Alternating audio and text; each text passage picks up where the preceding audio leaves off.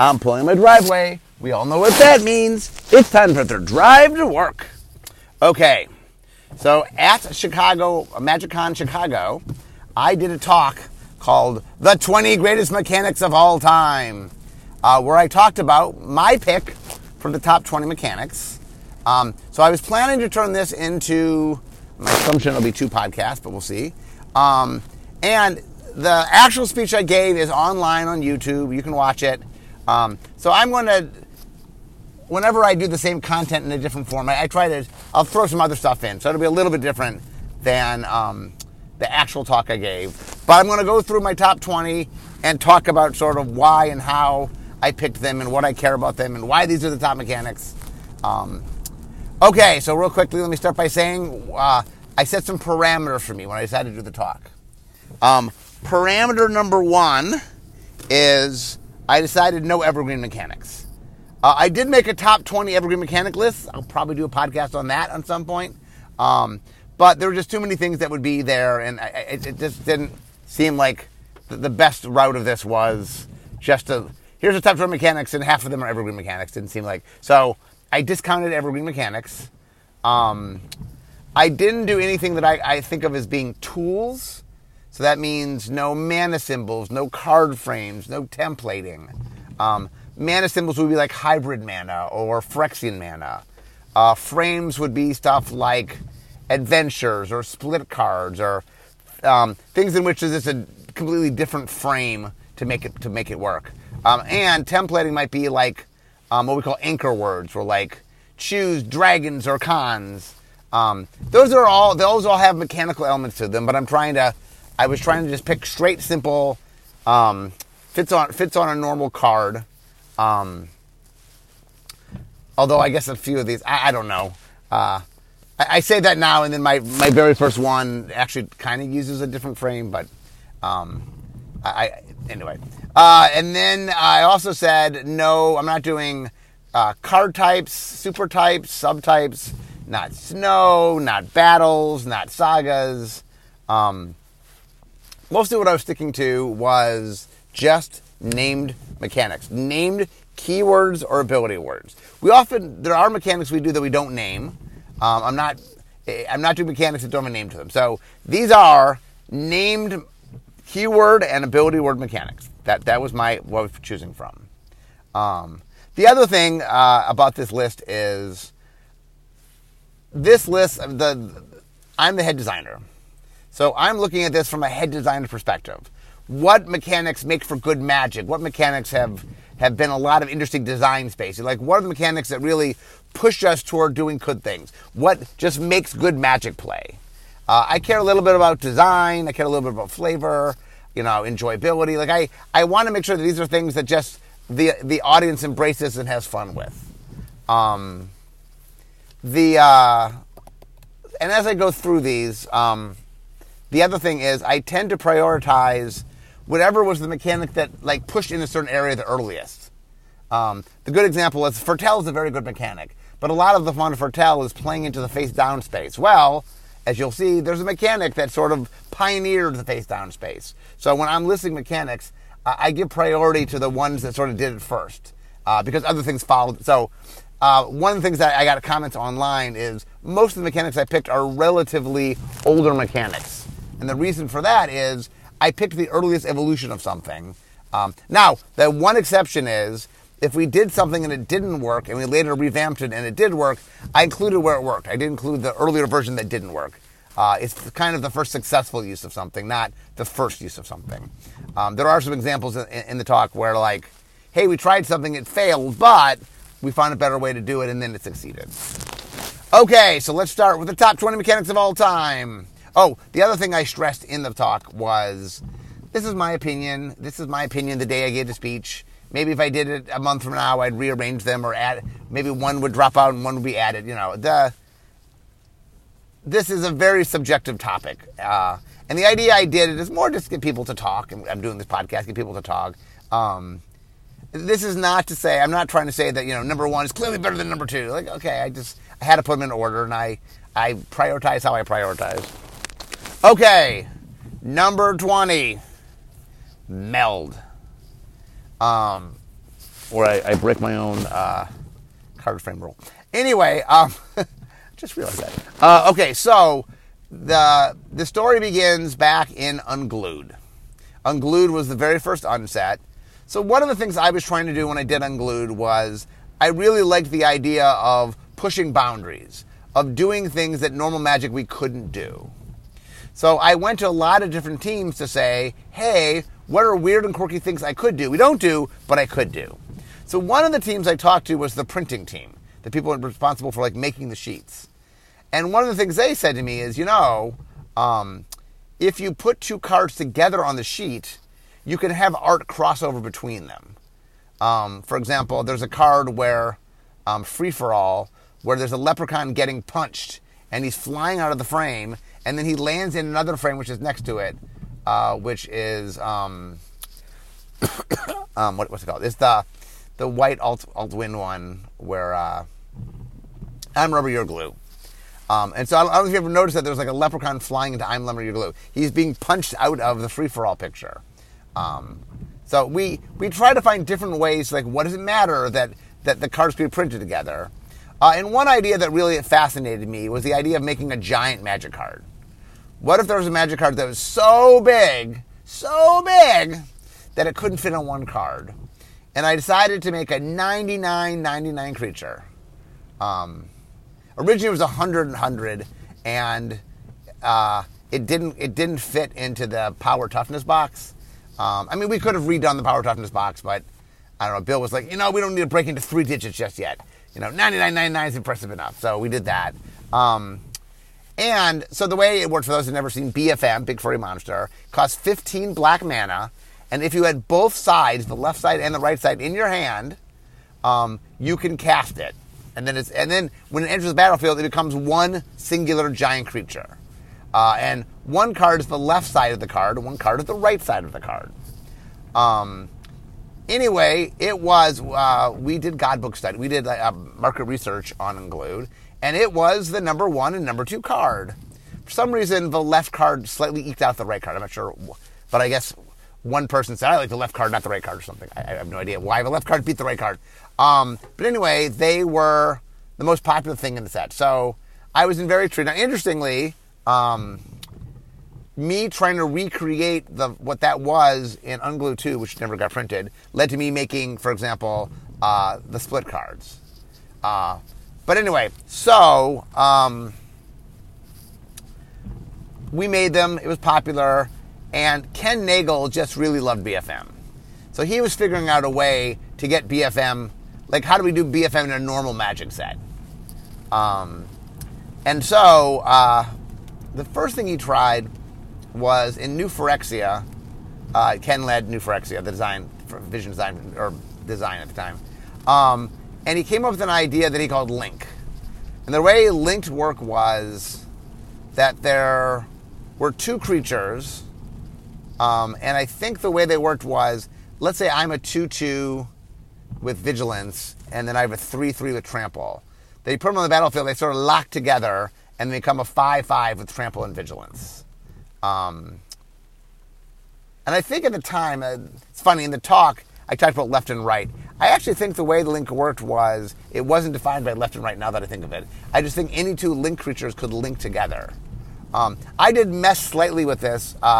There's a card called Snot in Unhinged, where whenever you play a Snot, you attach it to previous Snots, and then its Power Toughness is X squared, whatever X is the number of cards. So it's a 1/1, and then a 4/4, and then a 9/9, and then a 16/16.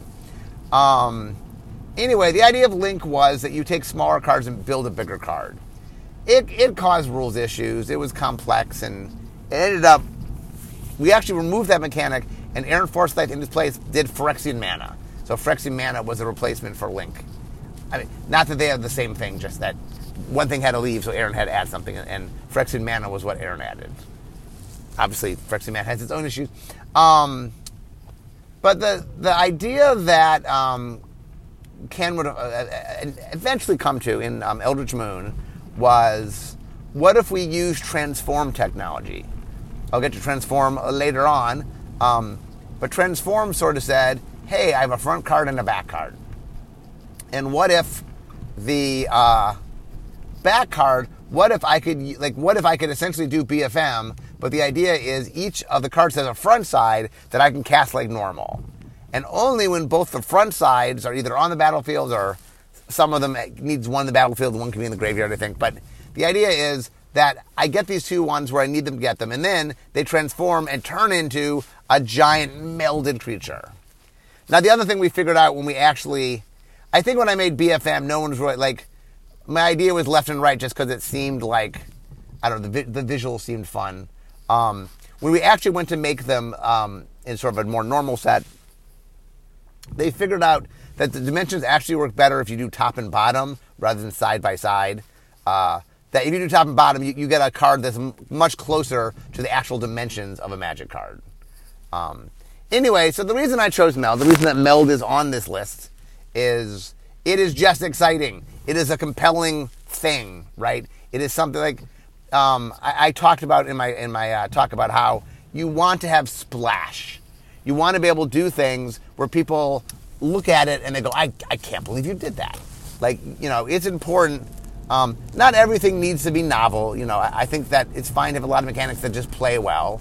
Not everything has to be like, oh my goodness. But you want some, oh my goodness. You want some, I can't believe you did that. And Meld really has that quality to it where people are sort of like the first time you ever see it, it's just something like, I didn't know you could do that. And people get very tickled by it. And there's a lot of talk. When I made this list, I shared it around the office and got feedback. And there are people that are like, oh, I don't know, Meld's in the top 20. But I sometimes I put things there just because I wanted to point something important about design. And the idea of doing things that are out of the box and just like make people sit up and take notice is important. Not all mechanics have to be that, but some mechanics should be that. Okay, so Meld is my number 20. Number 19, Ninjutsu. Okay, so this goes back to Betrayers of Kamigawa. So when we were making Champions of Kamigawa, one of the things that I actually took over, I became head designer in the middle of Champions block. Now, it's possible that this was me as a developer on Champions and not as head designer, now that I think of the timetable of this. I think Betrayers was mostly done when I took over. Anyway, the idea was I was becoming much more conscious of the idea that we need to plan our blocks. We don't want to just like make something and then make more. That was a lot of our early strategies in making blocks were make something, make some mechanics, do more of that, you know. And it was definitely, it wasn't really well planned out. And we got ourselves in corners all the time. And, you know, there's a lot of second and third set designs that sort of struggled. So one of the things that I thought was important, and once again, I think this is more me on the development team than me as head designer, because I don't think I was head designer just yet. I thought we should save something for Betrayers of Kamigawa.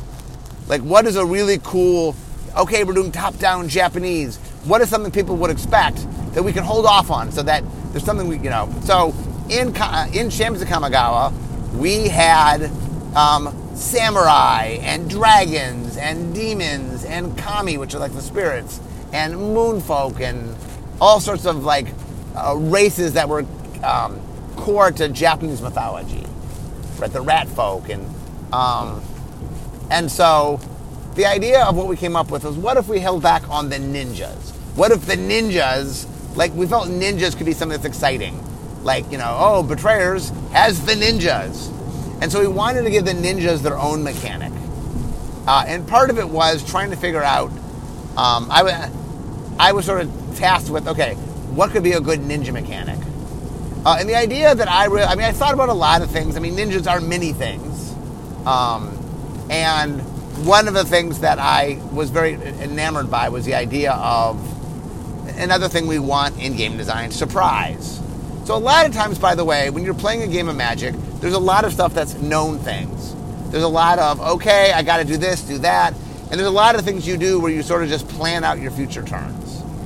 And it is good that you want people on their feet. You want people every once in a while to go, oh, something might happen here. Now, part of that I'll get into later is, you know, having a hand that's secret that your opponent doesn't know is very important. I will get to that a little more later. But I just liked the idea that ninjas would be the least, where you least suspected them. Like, haha, it's a ninja. And so I was very fascinated by the idea that if ninjas had access to magic, they would probably use this magic to hide themselves, right? That, now there was a funny thing at the time when ninjutsu came out. There's someone who used to do a comic that, like, it's an elephant, and no, he pulls off his hat, it's a ninja in an elephant suit. The flavor I had always been going for was that you were using magic to disguise yourself as something else. It's not that you were wearing an elephant suit, it's that I had magic that camouflaged me and made me seem like an elephant. And then when they come hit you, you're like, oh, no, it's a ninja, not an elephant. I thought that dynamic was really neat. I really enjoyed it. And it made for some like fun gameplay where I was attacking, like you never quite knew. Like, okay, is that an elephant or a bear or whatever? Or is it a ninja? And the ninjas could do nasty things if they got through. So it made you be more cautious and block, or maybe you wouldn't. Now, my one regret in ninjutsu, why it's number 19 and not a little bit lower, is it's so monopolized ninjas. Like, every time we try to do a set with ninjas, we're like, okay, yeah, ninjutsu is a fun way to show off ninjas, but there are other fun aspects of ninjas. Ninjas, sneakiness isn't the only quality of ninjas. And I keep, like, when I handed off Neon Dynasty, I did not put ninjutsu in it. The plan was we were going to do a ninja commander deck. That might have some new ninjutsu cards in it. But we were, just because I wanted to do some new and different things with ninjas. But in set design, it got put back in because everybody expects it. And so it's one of those things sometimes. There's pluses and minuses with making tight, creative connections. The pluses is it feels really good. Ninjas being sneaky and popping up. The flavor, that's really good. But the idea that people are so associated with ninjas and ninjutsu, that means it becomes harder to just make ninjas that aren't ninjutsu, is definitely an issue. Okay, that is number 19, ninjutsu. Number 18, Cascade. Oh, real quickly, for those who don't know what ninjutsu is, I should also explain. Ninjutsu is a mechanic where if I attack and have an unblocked attacking creature, I can pay the ninjutsu cost and basically swap it so my ninja's attacking rather than the creature. That creature comes back to my hand, and it turns out it's the ninja attacking you. And most ninjas have some sort of combat ability or a saboteur ability that do something when they hit you. Sometimes they're just big, so I trade a small creature for a bigger creature. But the idea is I surprise you, and that surprise means something in combat. Okay, next up, 18, Cascade. So Cascade came from the set Alara Reborn. Back in the day, we used to do what we call gimmick sets. And when a gimmick set is, all the cards in the set are blank. Legion did, they're all creatures. Alara Reborn was, they're all gold. It's a set where literally every card in the set is gold. Now, in retrospect, what we've discovered on the gimmick type designs is they're really, really hard to do, and it just doesn't move the needle that much. Like, having a set with a lot of gold cards in it makes people just as excited with all gold cards. Like, there's just not a lot of advantage of the everything, and the everything makes it so much harder to do. It really causes a lot of complications. So we're like, you know what? If we just want to have a heavy gold set, have a heavy gold set. It doesn't. The difference between all gold or a lot of gold, the audience doesn't really care, and so trying to make things too hard for ourselves. Anyway, while making the set, they were looking for a Timmy/Tammy mechanic, something that's just viscerally exciting, something that made you sit up and go, "Wow, this is quite amazing." And so basically, what they did was they came out. So if you want to surprise somebody, we're talking about randomness, right? I want to do something that not all surprise has to be randomness. Obviously, ninjutsu is surprise that isn't random. But you want a little bit of thrill. And so the difference here is, if I play ninjutsu, the person playing it, I know what's going to happen. Maybe my opponent is surprised, but I'm not surprised. And so in my talk, I call this thrill. That sometimes you as the player, especially if you're a Timmy who really enjoys the emotional roller coaster ride that is playing Magic, sometimes you want to do something like, well, I want to be surprised. Not because my opponent does something I don't know, but I do something where I'm not quite sure what's going to happen. There's something really exciting about that. Now, the challenge with randomness is that if randomness makes games fun. This is a little secret sauce behind the scenes, little game designer info. randomization, variance makes games fun. The appearance of variance of randomization upsets some players. Meaning, you don't want to feel like, oh, I'm playing the skill testing game and then I lost because I didn't win the coin flip. And we do a lot of Magic with competitive formats, and we don't want people feeling like their skill doesn't matter, right? And so the idea of how do we make something dynamic and exciting that plays into a sense of thrill without it just feeling like, oh, what does it matter? Why am I even strategizing at all?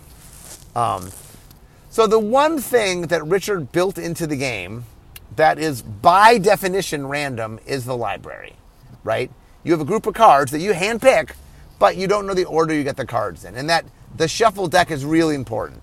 It's what makes Magic dynamic. What adds a lot of the fun is, hey, I don't know, every game I play, I got to deal with the cards in the order I get them.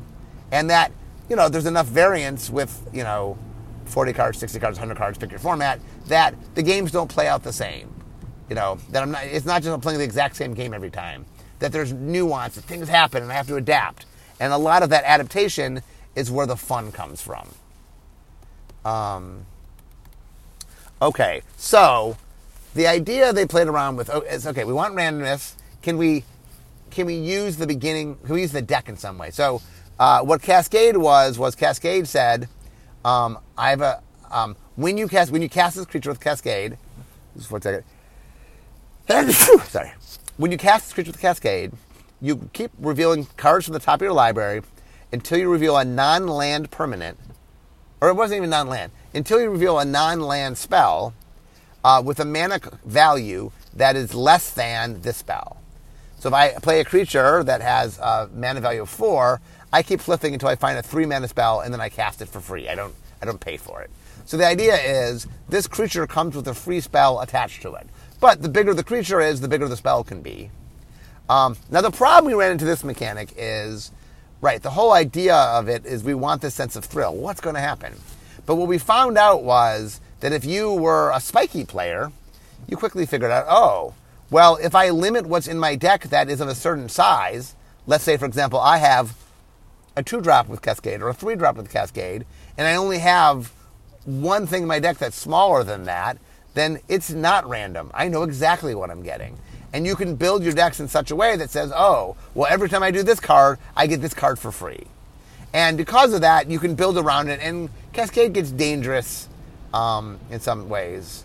And so Cascade, this is a good example of the mechanic in its purest form. Like, a lot of times, for example, when we do stuff in design or vision design, we tend to play the mechanic as we want it to be played because we're just trying, is it fun? But then what happens, it gets to set design and play design, and they start saying, okay, well, we're going to make sure we win. And then sometimes to win, the things you do with the mechanic aren't kind of the fun thing. That the right way to play it is not the fun version. And ideally, it's our job to figure that out and go, this is why we did it. This is the fun part about it. Oh, they're just going to circumvent the fun part. That's not ideal. So one of the things we've definitely done, we may discover in Lost Caverns of Ixalan, like, there's something super fun about Cascade and the things that Cascade represents when it truly is random, when I don't know what's going to happen. One of the things, for example, that we did when we rediscover is we stopped, it's now a keyword action. It's not tied to it doesn't have to be an enter the battlefield effect. It can be, but it's not tied to that. And it's no longer intrinsically tied to the mana value of the card that has it. Meaning, I can have a card that costs 3 that casts something that's bigger or smaller, we have some flexibility. And part of that is that, for example, I could have a 5-drop that gets you a free thing that's 3 or less rather than 4 or less. Or I could have a 3-drop that gets you a 5 or less. But because its itself is smaller, you'll hit other copies of it. Anyway, the reason Cascade's on my list is there's something so viscerally fun. There truly is this sense of thrill that Cascade captured that I don't know any capture quite as well as Cascade. And Cascade really sort of hammered home hey, I want to do something where I, the person doing it, don't quite know what's going to happen, but fun things will happen. And there's a lot of individual card designs that play in the space. There's sort of a red rare slot we do from time to time. Like, chaos will happen. What's going to happen? I don't know. Let's see. And so really, Cascade it was sort of the forebearer of that. Okay, next up, number 17, Amass. So this goes back to War of the Spark. So Nagol Bolas was fighting most planeswalkers, and he had brought to Ravnica, he trapped them on Ravnica, and brought an army of Eternals, which is like the zombie army. And we needed to represent the zombie army. It was an important part of the story. Like, literally, this was a 3-year story. The whole reason we went to Amonkhet is to learn about the zombie army and how he was making it, and we wanted to represent it. Now, in Hour of Devastation, we had tried a mechanic called Afflict. That the idea originally was, maybe this will be the mechanic that's the zombie mechanic. And the plan originally when we put it in Hour of Devastation is, we'll bring it back when they're there. Afflict didn't quite go as well as we wanted. And it didn't. The other thing we wanted is, one of the things about the zombie army was this idea that it grows and then it's an army. It's this endless amount of numbers. Now, the low-hanging fruit for this was tokens. You make a token, and so we played around with a bunch of different things. One of our go-tos sometimes is can't block. Because one of the problems if you make a whole bunch of tokens is it just gums up the board. Your opponent, what can they do? It's like, okay, you attack with your big creature. I chump block with my little tiny guy. And that if you make them bigger, it's hard to make a lot of them. If you make them smaller, it's more advantageous to block with them than it is to attack with them. We did try a version that was kind of cool for a little while where all the zombies had to attack or block together. So the idea is if I have 4 of them and you attack with a 5/5, well, I can chump it, but I have to chump it with all 4 of my guys. I can't chump it with one of them. So that made it a little bit harder to do. And then, to be honest, there's some promise that there might be a place somewhere we use that. We tried for a while that you couldn't enhance them or target them or, they're there, but anyway, none of that quite worked out. So we said what we often do, and this is important, which is one of the things when you're making mechanics is you have to send functionality. Okay, I need to make something that represents a growing army, but I don't want an endless number of tokens. That just introduces all sorts of new problems. So the answer there was, okay, can we solve this problem without making a whole bunch of tokens? And then the idea came, well, what if instead of going wide, we go tall? Meaning, we don't make a lot of tokens, we make 1 token. And then, whenever you have to sort of make more of the zombie, it's not that you make more zombie tokens, you make the army token, if you will, get bigger. You start putting +1/+1 counters on it. The interesting thing was, so day-night, what we ended up using in Midnight Hunt, we had tried day-night in original Innistrad. We ended up going with double-face cards and transform. But one of the ideas that we played around there is the idea that said, okay, well, if you don't have this, go get this. We would do it for dungeons. I mean, there's a bunch of places we end up using this technology. We use this for War of the Spark. So the idea is, put counters on your army. Oh, you don't have an army? Well, okay, first go get an army and then put counters on. And the idea was you never had more than 1 army, and your army just got bigger. Now, there were some things we had to build around. Definitely Amass. You have to be careful about things like pacifism. There's some answers, and so we had to be careful when designing with Amass. And there's some. You want to make sure that Amass isn't shut down a little too easily because it can be with certain kind of things. It does make you have to balance your environment a little bit. But anyway, the reason Amass is on this list is it just does what we need to do functionally really well.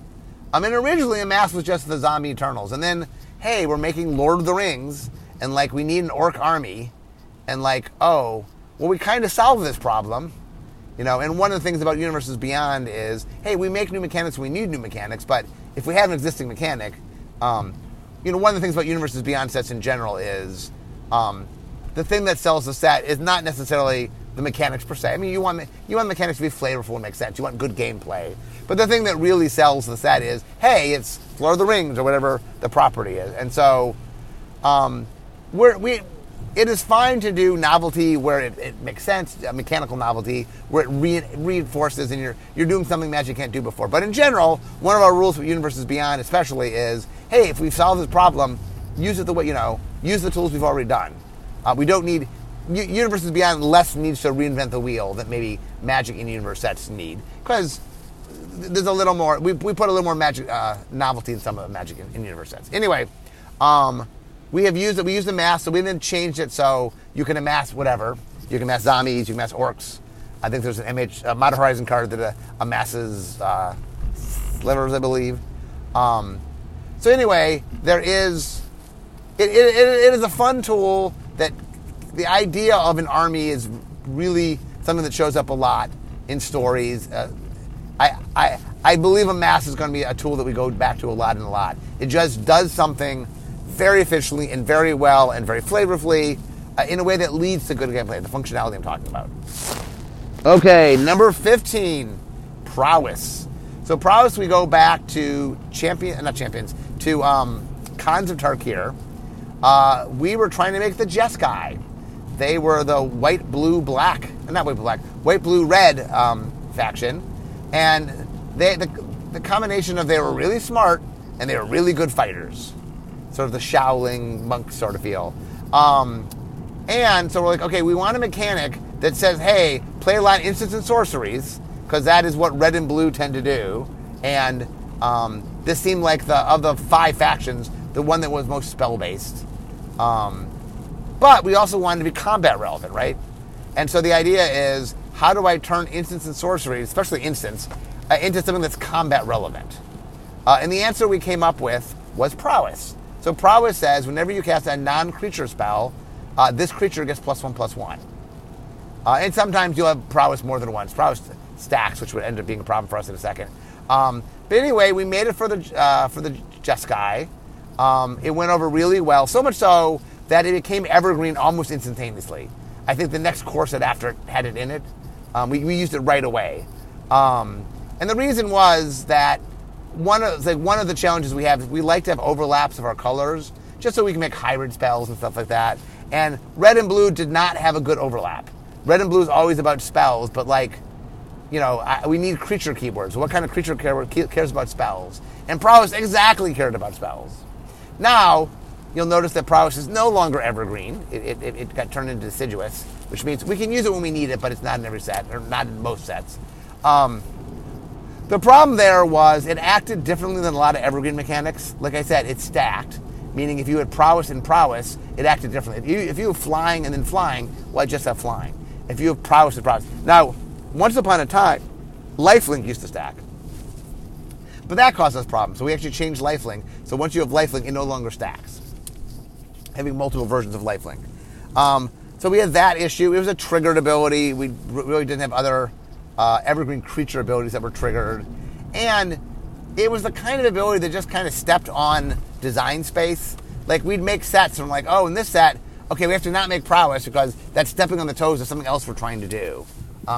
Having spells matter as a theme is something that pops up a lot. But, for example, prowess was non-creatures. So let's say we have a set that cares about instants and sorceries specifically. Well, it's weird to do prowess because prowess isn't instant sorceries, it's non-creatures. And then, oh, well, what if we just do non-creatures? Like, well, there's other themes in the set we don't want. Like, we just want it to be instant sorceries. We're trying to push you in red and blue. And if you say artifacts or enchantments or something, it starts pushing in other colors.